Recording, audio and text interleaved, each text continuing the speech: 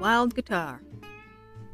Motorcycle riding, poor Elvis impersonator, and idol wannabe Bud Eagle arrives in California looking for his big break in the music industry. Of course he gets it, and his dream girl, but along the way he has to deal with a highly corrupt manager, his manager's thug, and a bumbling band of incompetent kidnappers. The entire premise of this movie screams drive-in fodder. There are so many cliches in here that it's almost painful. Bud is the good-looking, that's debatable, but naive hero.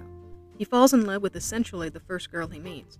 There are montages of records and money. The bad guys are not only evil, but look evil, and would come across to anyone else but the hero as crooked if they spent more than 10 seconds with them. I mean, one of the guys is named Steak. For God's sakes, don't trust anyone who calls themselves Steak. The lead, Arch Hall Jr., starred in a handful of films in the 60s, all different genres, but is probably best known for being that funny-looking singer in the Mystery Science Theater 3000 episode, Ega. He's the guy who the boys hope will accidentally shoot himself while out wandering the desert. His character really doesn't fare too much better in Wild Guitar, although in this movie the audience has the benefit, or horrible affliction, of watching him sing several more times. At a little over 90 minutes, the movie is also way too long for what they were going for, yet at the same time not long enough to fully resolve anything. Several plot points either get resolved too quickly, don't reach a finite resolution, or they don't reach a solution that makes any plausible sense. At some point, someone should have had them cut the fat, but it didn't happen, and as a result, there are several instances where the movie plods along at an eye-twitching pace. Though I guess that shouldn't come as a surprise coming from a film that named one of their characters Steak.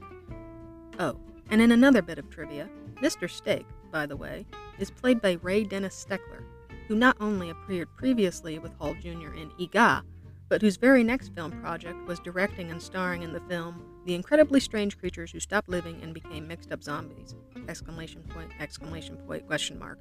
Which was another movie that was featured on an episode of Mystery Science Theater 3000. Apparently that guy didn't know when to quit. Perhaps I'm being too hard on it. Perhaps I just can't dig the lighthearted vibe the movie was going for. Perhaps I've just grown out of the demographic. Or perhaps I just couldn't stand the look that seemed to be on Bud's face for most of the film. But Wild Guitar was just not something that I enjoyed.